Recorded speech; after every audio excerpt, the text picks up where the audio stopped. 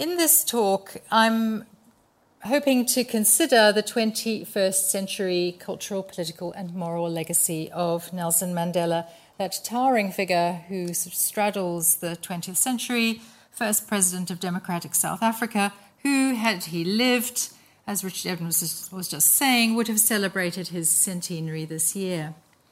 Mandela's was famously a world life, a global life. That is, he was a determinedly national leader whose vision and influence also had global dimensions. His biography, which I'm sure many of you know or have heard of, Long Walk to Freedom, traces one of the most resonant political stories of the past century, of patient onward progression towards justice and democracy. And his example of moral courage, forgiveness, and political willpower has served as a model for many leaders around the world. It is this question of continuing leadership and of lasting example, national and global example, on into the 21st century in which he died in 2013, that I want to explore this evening. In what ways does the story of this passionately nationalist leader, who identified himself completely with his country and his people, also appeal on the world stage? And as importantly, how might that story go on speaking to the needs, hopes, and dreams of our globalized 21st century? And it's that question that it would be great to explore in the question and answer that I hope we might have towards the end of our time. As this implies, my talk will involve considering what it might be to be a world figure, world-recognized, world-renowned, world-influencing. In these respects, all these respects, Mandela certainly did have a worldly and global stature. He became a global symbol of democracy and reconciliation. As some of these images may remind us, he was an acclaimed moral as well as political hero. He lived a life recognized as being significant right around the world, in different political spheres. Aspects of his achievement, the struggle for justice, the fight against apartheid, resonated with people across many cultures, not only in other societies experiencing racism and ethnic oppression, but also in countries relegated to a minority status of one kind or another, across what is now called the Global South.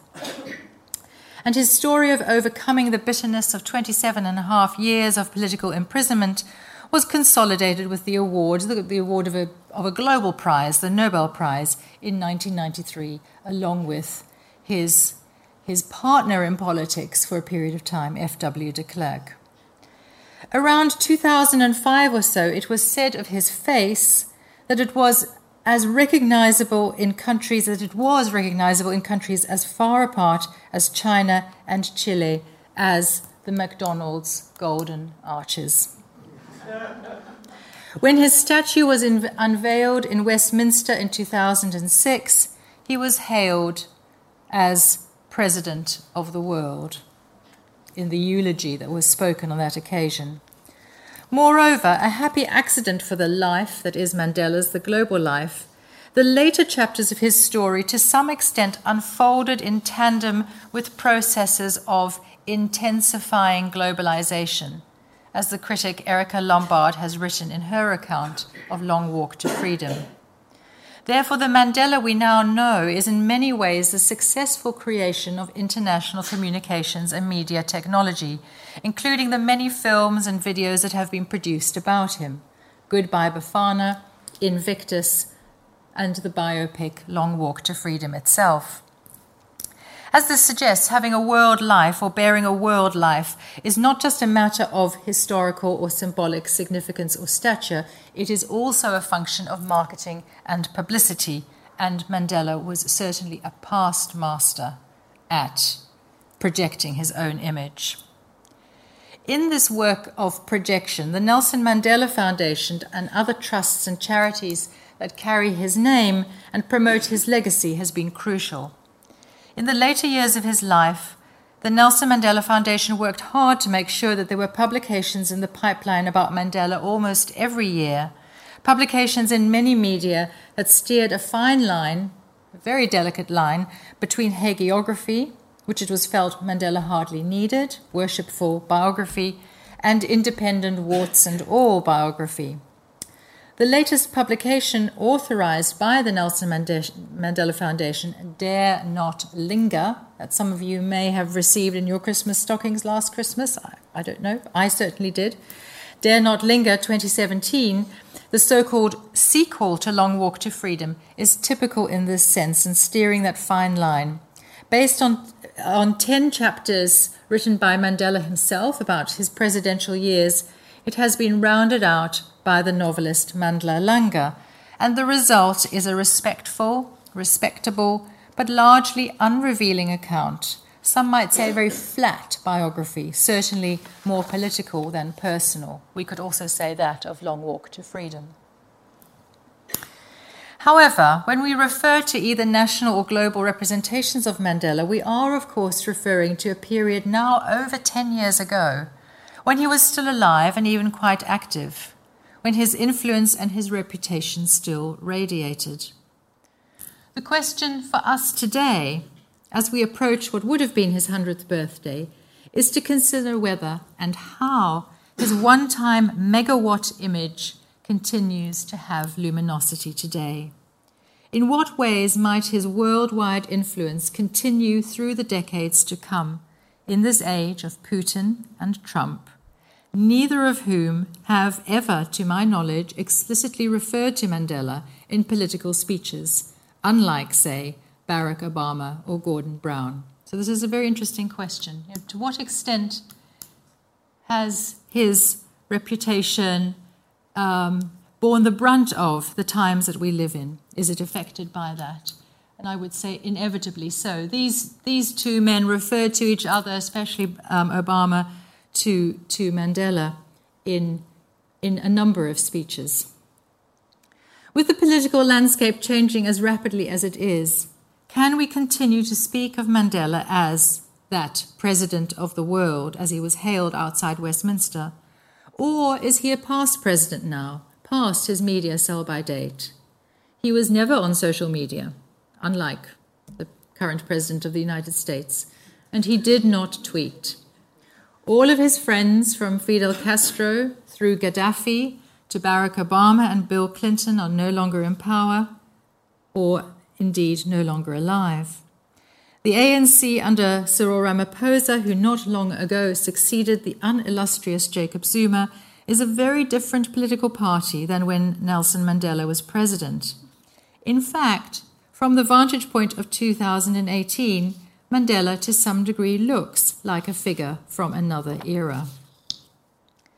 My core question, though, concerns world stature and continuing political legacy, the same sort of questions we might ask of Winston Churchill, for example. And in this respect, there's probably no more suitable vehicle or subject than Mandela with which to pose that question. What does it mean to bear world stature, to have continuing political legacy as a leader? To assume global status as a politician, as well as Mandela, we might think here of Obama, of Churchill, till very recently of Aung San Suu Kyi. To assume global or world status appears to require longevity, often membership of a dynasty or elite, and a powerful support team. I already made reference to the Nelson Mandela Foundation. Mandela, as we can immediately see, ticks all these boxes, and I'll say a bit more about lineage in a moment. In Walt Whitman's words, he contained, or in any case appeared to contain, multitudes. He was complicated, well-connected, and charismatic. In his time, commanding respect and adulation simultaneously in the Western world and in the global South, or former Third World. Not an easy feat. But he was also contradictory, enigmatic, and often inscrutable and inflexible as a political leader. Yet these too may be qualities that go into the making of a global leader, though they may not guarantee lasting influence. On the contrary, as I will suggest towards the end. The short thematic biography that I published on Mandela some years ago in 2008 at the time of his 90th birthday posed at its opening the intentionally provocative question, who or what is Nelson Mandela? It then set out to consider the many personae that constituted the charisma of this remarkable man, an exercise that soon began to show that Mandela's achievements were at times under-recognized even in his lifetime because he appeared in that contradictory light. To some, he was perceived or seemed to come across as a self-styled Edwardian gentleman and an Anglophile, a great admirer of the Westminster system. Yet he was also a fierce African nationalist and, in his time, a political radical. So there's one contradiction. He was a Democrat and a freedom fighter, yet his political style was autocratic. He, in his own words, liked to lead from the front, like the shepherd boy he had been as a youth. Among supporters, he was sometimes regarded as a good rhetorician, yet he was also notorious for his often wooden manner of delivery. There's another contradiction. He was a man of substance, yet in love with media frippery and glamour, addicted to the buzz generated by his own fame. Zelda Lagrange, his longtime assistant, gives many examples of this in her respectful and loving book, Good Morning, Mr. Mandela. And here are just some images of Mandela projecting his, if you like, this word my students like, iconicity, projecting his image and showing great facility in doing so. Zelda Lagrange, though, is very revealing in talking about how Mandela became hooked, if you like, almost addicted to the adulation he received from crowds and would, to the frustration of his security detail, like to go out into a shopping mall, for example, to meet the public, to feel their love. In terms of style and image, he appeared, therefore, to send out mixed messages.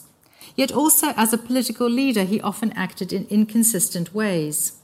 In part, these mixed perceptions rise from his longevity and the fact that he underwent several political changes of heart across his extended career, in particular from passive resistance to armed struggle in the 1950s, which is well charted in the film, the biopic Long Walk to Freedom, and from supporting revolution to advocating reconciliation in the 1980s. Also, a well-known shift in Mandela's case. Moreover, though his achievements as a leader rested on qualities of character and a fine talent for negotiation and arbitration, these features were combined with and calibrated by his people skills, his ability to find and draw around him outstanding, always male, collaborators and friends, themselves astute political minds, particularly Oliver Tambo, Walter Sisulu, and Ahmed Kathrada. And I'll come back to talking about his friendship, his qualities of friendship, of building solid networks in a while. Weighing these seeming contradictions and contrasts, my sense is that the multiple, sometimes conflicting facets to Mandela's character and achievements are reconciled in his nationalism. And so, in fact, his nationalism contributed to his stature as a world leader and to his global reputation. Crudely put, there was something in Mandela's national example and leadership that could appeal to many people, many publics, South African, but also American, Cuban, British, old, young, black, white, male, female. Indeed, Mandela was well known and sometimes criticized in his lifetime for trying to be all things to all people. On the campaign trail, he dressed to appeal to audiences he was about to meet, to put them at their ease. And this is captured on this slide where you see him in a range of different costumes, if you like. He artfully combined freedom fighter celebrity with middle-class respectability. For example, drinking tea with Betsy Verwoerd, the widow of Hendrik Verwoerd, in a sober suit, but then on the same day on the campaign trail, donning an open-necked shirt to meet with a group of young voters. For him, the most significant political moments were to be captured in some appropriate costume, to the extent that in certain instances, as famously in his wearing the traditional and at the time vilified green and gold Springbok rugby shirt and cap at South Africa's 1995 World Cup victory, as it became a victory, the costume at once consecrated and memorialized the moment. And of course, the movie Invictus and the book on which it is based suggests that had Mandela not got on board in that way, the victory might not have been a victory. We might observe how in all these examples Mandela is most consistent when appealing to core national values, yet in so doing is seen as the more admirable, the more trustworthy in the eyes of the world. The global stature rests on the national, and his chameleon qualities, laced as they are with his nationalism, during his presidential years largely enhanced rather than detracted from his global influence and reputation.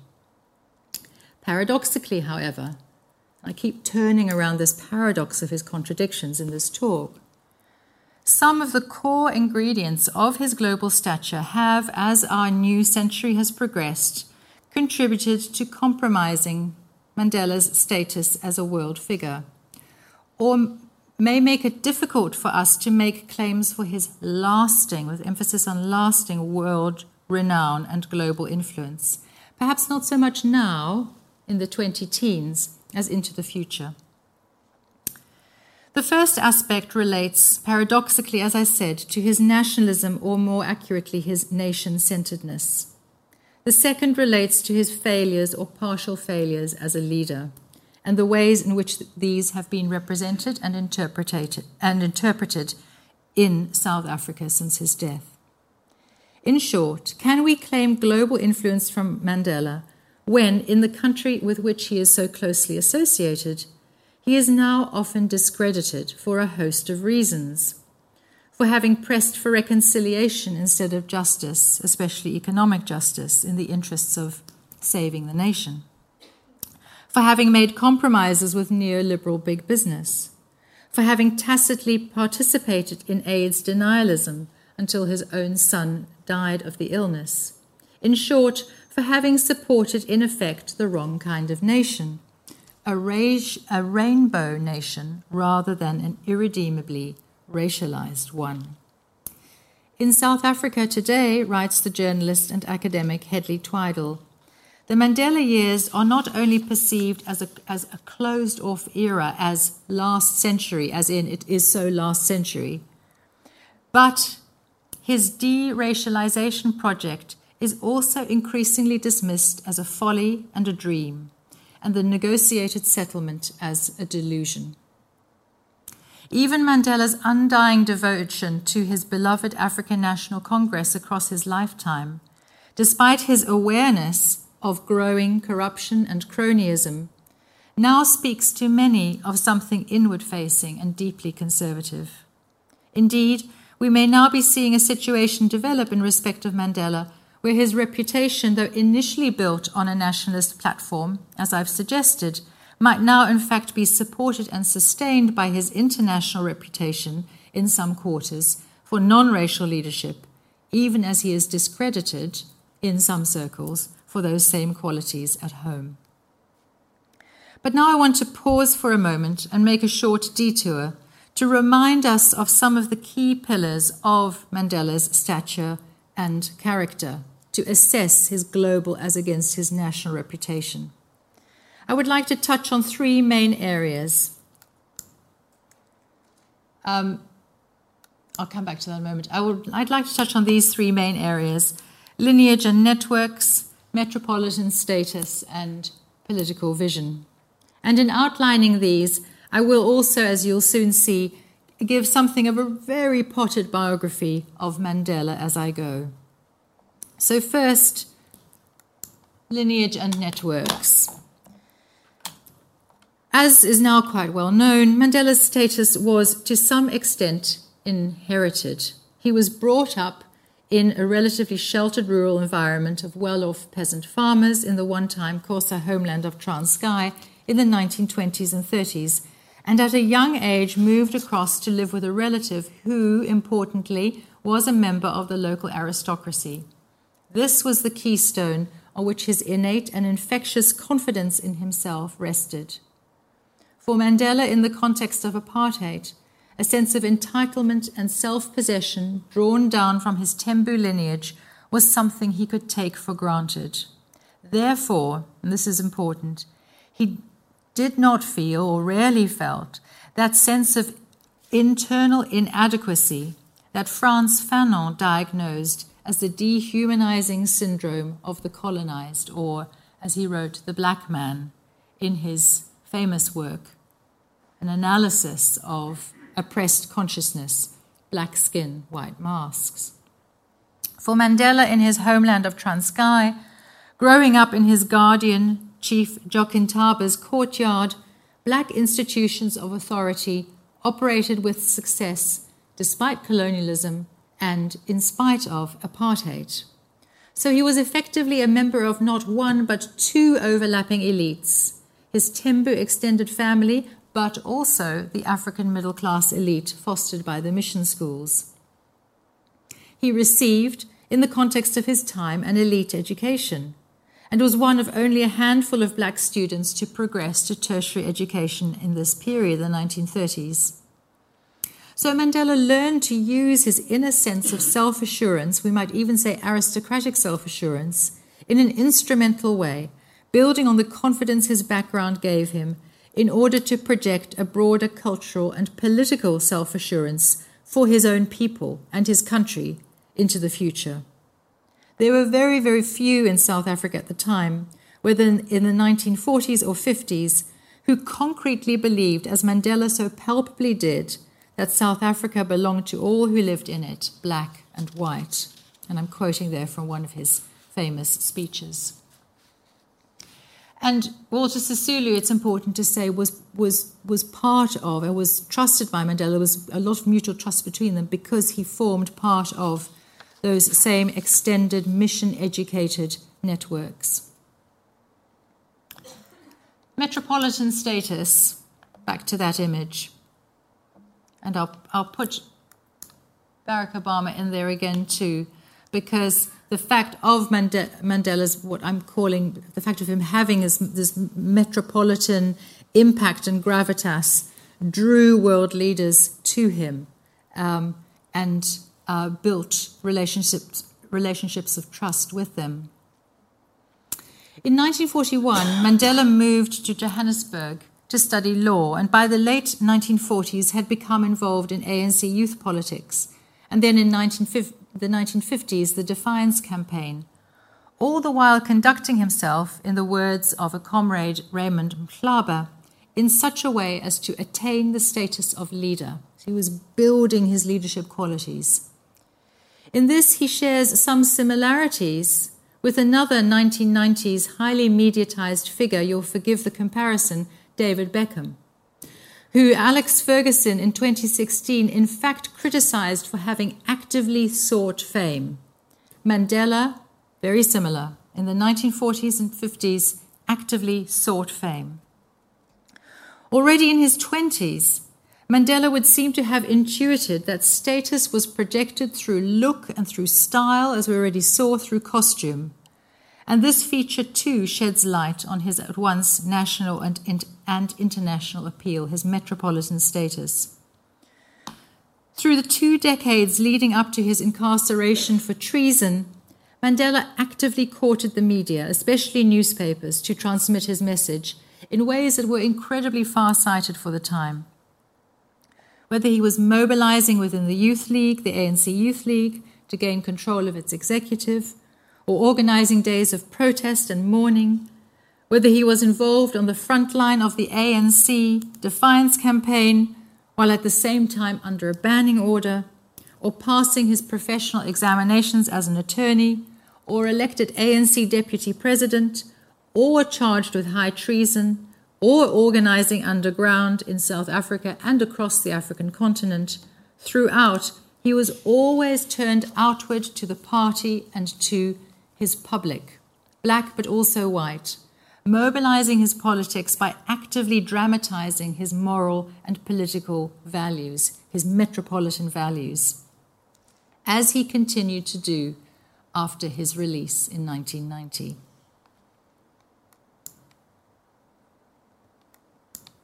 Political vision.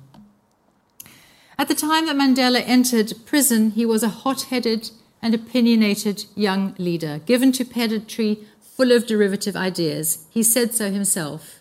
He wrote about this in several of his letters to Winnie Mandela from prison in the early 1970s.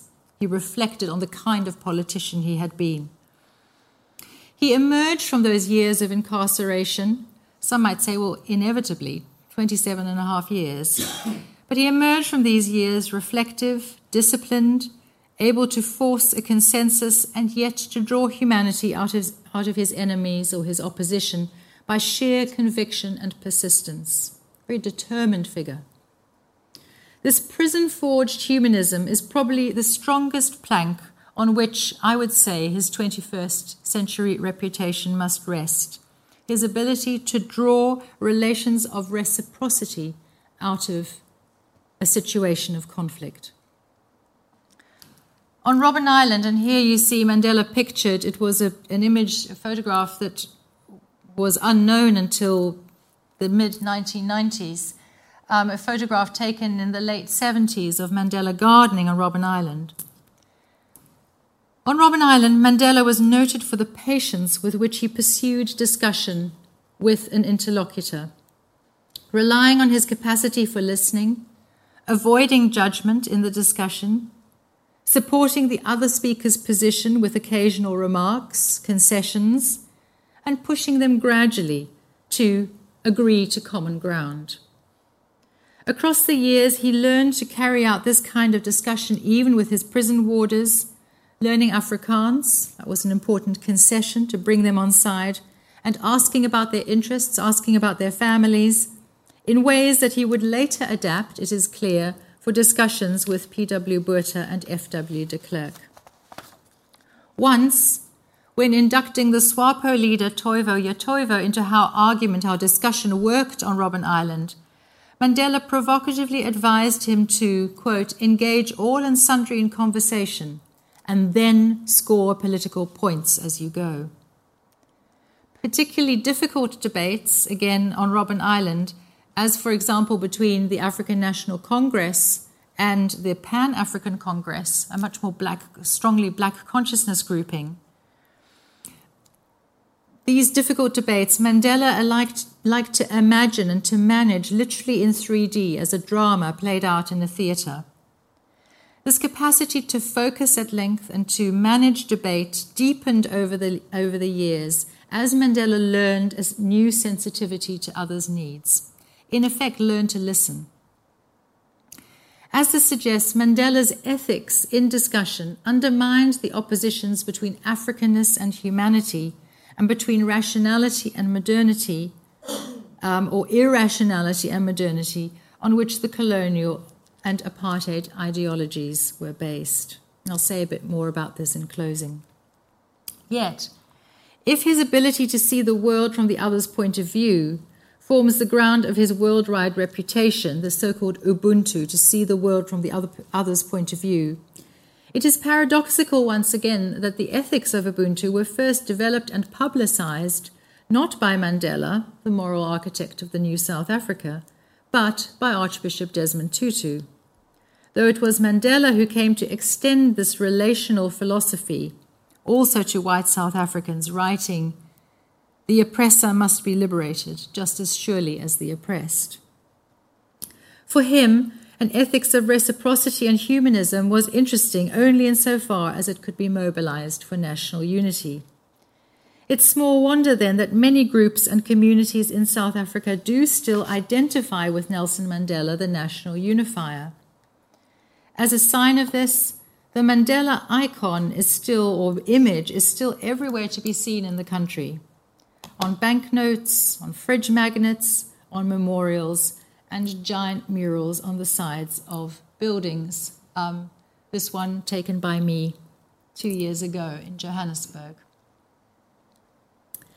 As I already suggested, however, in Mandela's case, and certainly after the 1990s, the consolidation of his national reputation went hand in hand with the building of his international renown.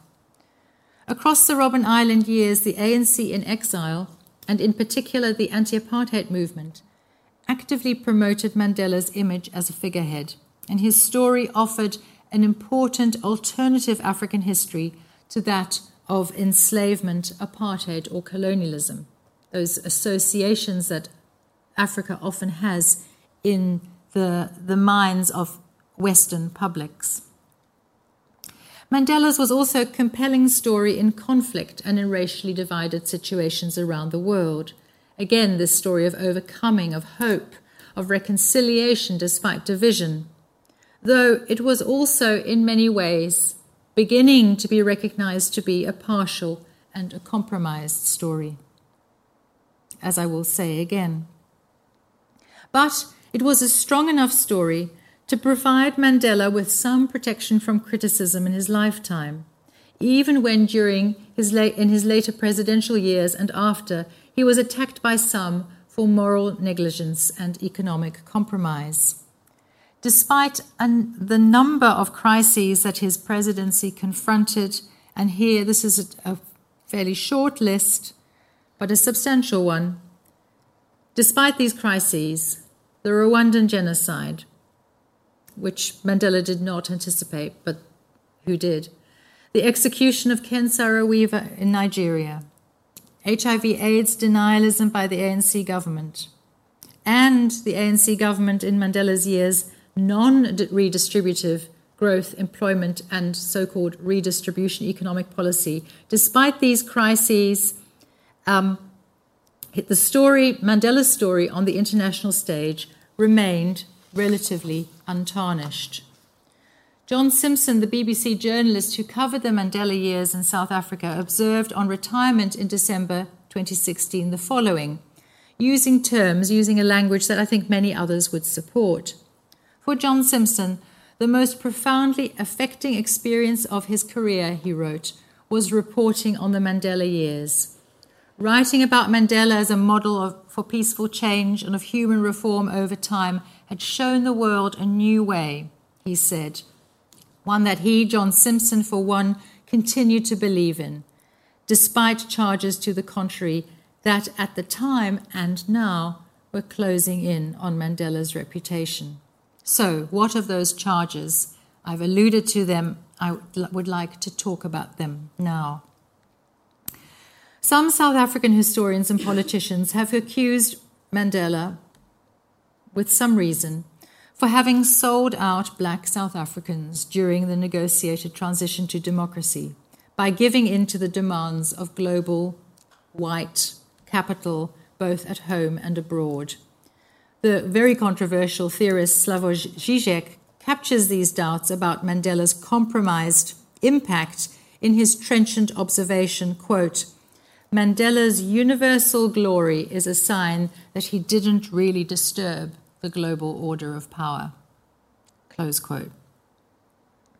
In the realm of politics rather than economics, Zakes Mda, in his New York Times obituary in December 2013, observed that there is an increasingly vocal segment of black South Africans that feels that Mandela sold out the liberation struggle to white interests. That he was too busy courting, if you like, international media and international celebrity to really focus on the politics of the day. And I'm not going to click back through my slides, but you'll remember that picture of Mandela with Princess Diana on the front steps of his presidential home, which he spoke of as one of the best days of his life. But then also he was heard to say that meeting the Spice Girls represented one of the best days of his life. So there was a kind of a courting of international celebrity by Mandela that now, as the country is going through economic and political problems, seems to show Mandela up as superficial to some extent. Rhodes Must Fall, I'm sure you've heard of this movement, Rhodes Must Fall activists emphasize this sell-out aspect of Mandela's character and career.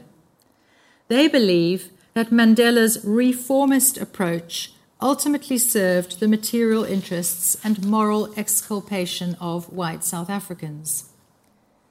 The poet-activist Koleka Putuma powerfully captures this feeling of betrayal in her poem 1994, A Love Poem, when she calls for someone to love her adoringly, even abjectly, the way that white people look at and love Mandela. And I've just brought a few extracts from this extremely lacerating poem. I want someone who is going to look at me and love me the way that white people look at and love Mandela. Someone who is going to hold onto my memory the way that white people hold onto Mandela's legacy. You don't know love until you have been loved by Mandela. You don't know betrayal until you have been betrayed like Mandela. And this was one of the many residues of slavery, being loved like Mandela.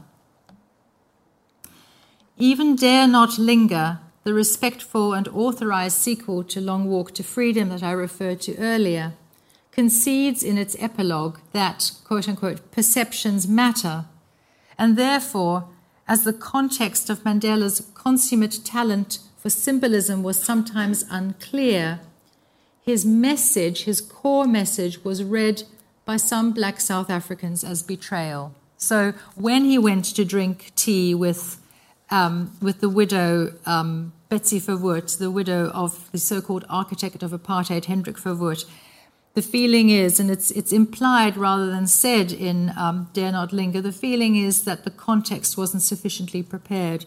What the black public in South Africa saw was their leader shaking hands with and sort of cozying up to Mrs. Verwoerd. And this was read as betrayal. You don't know betrayal until you have been betrayed, like Mandela. That Winnie Mandela's message was much clearer meant that her popularity amongst ANC voters, despite the many scandals she faced, remained undimmed. And the obituaries very much captured this when she died in April this year. In short, the two seemingly redeeming concepts associated with Mandela's name, forgiveness and reconciliation and the Rainbow Nation, perhaps have not survived his presidency, at least at home. What then of his global status, if his status at home in the country he led is so eroded? For all his mistakes on home ground, Mandela is, as Sean Johnson, Hedley Twidell and others have written, the man who outgrew his country and who wanders like a ghost or a giant throughout the world forever. He is, as the journalist David Beresford wrote, South Africa's superhero. For response to my question about global status, I turn again to Mandela's moral and political vision, as did John Simpson, and to a predominant aspect of it that might link his national and his global stories, or his national and his international stories, the power of political generosity and friendship, what might even be called love, a word that J.M. Coetzee, the Nobel Prize-winning South African novelist, once said was in desperately short supply in South Africa during the apartheid years. Love. Beyond the contradictions, in the gaps between the speeches, through the long years in prison, Mandela turned himself into a sensitive as well as strategic ethical thinker, as I've tried to suggest. The achievements in negotiation in 1990 to 94, his lawyerly commitment to the negotiated constitution, as historian Colin Bundy writes, would not have been possible without his capacity not only for disciplined, ethical thought, but for something else, for taking emotional risks, for learning to see the potential for friendship in the other person who is not at first a friend, and for privileging love over hatred and resentment and bitterness. Love is, I concede, a strong word there, but it is one I feel that Mandela's practice of intense identification with the other person calls for. No other word is quite adequate. Achille Mbembe and Sarah Nuttall, in their 2016 essay, Mandela's Mortality, describe Mandela's approach as a politician as one of ceaseless transfiguration across his life, a constant recasting of his inner and outer lives, repeatedly projecting his own difference into the other person. This description is interesting and useful, if it also a bit abstract. But that aspect that they touch on of restless production and reproduction of difference and then identification does involve the ceaseless transformation of self into the position of the other. And what is this continual breaking down and collapsing together of the self and the other but love? Or more precisely, it requires effort, the work of love. For this work of love, some might still prefer reconciliation. For this work of love, Mandela will, I predict, be remembered for some years yet on the international stage, a period perhaps prolonged because it contrasts so strongly with the hatred and anger that characterize the Trump presidency. On the national stage, who knows? In a country of deepening animosity and division, a little love and a lot of constitution may offer the only way forward. Thank you very much.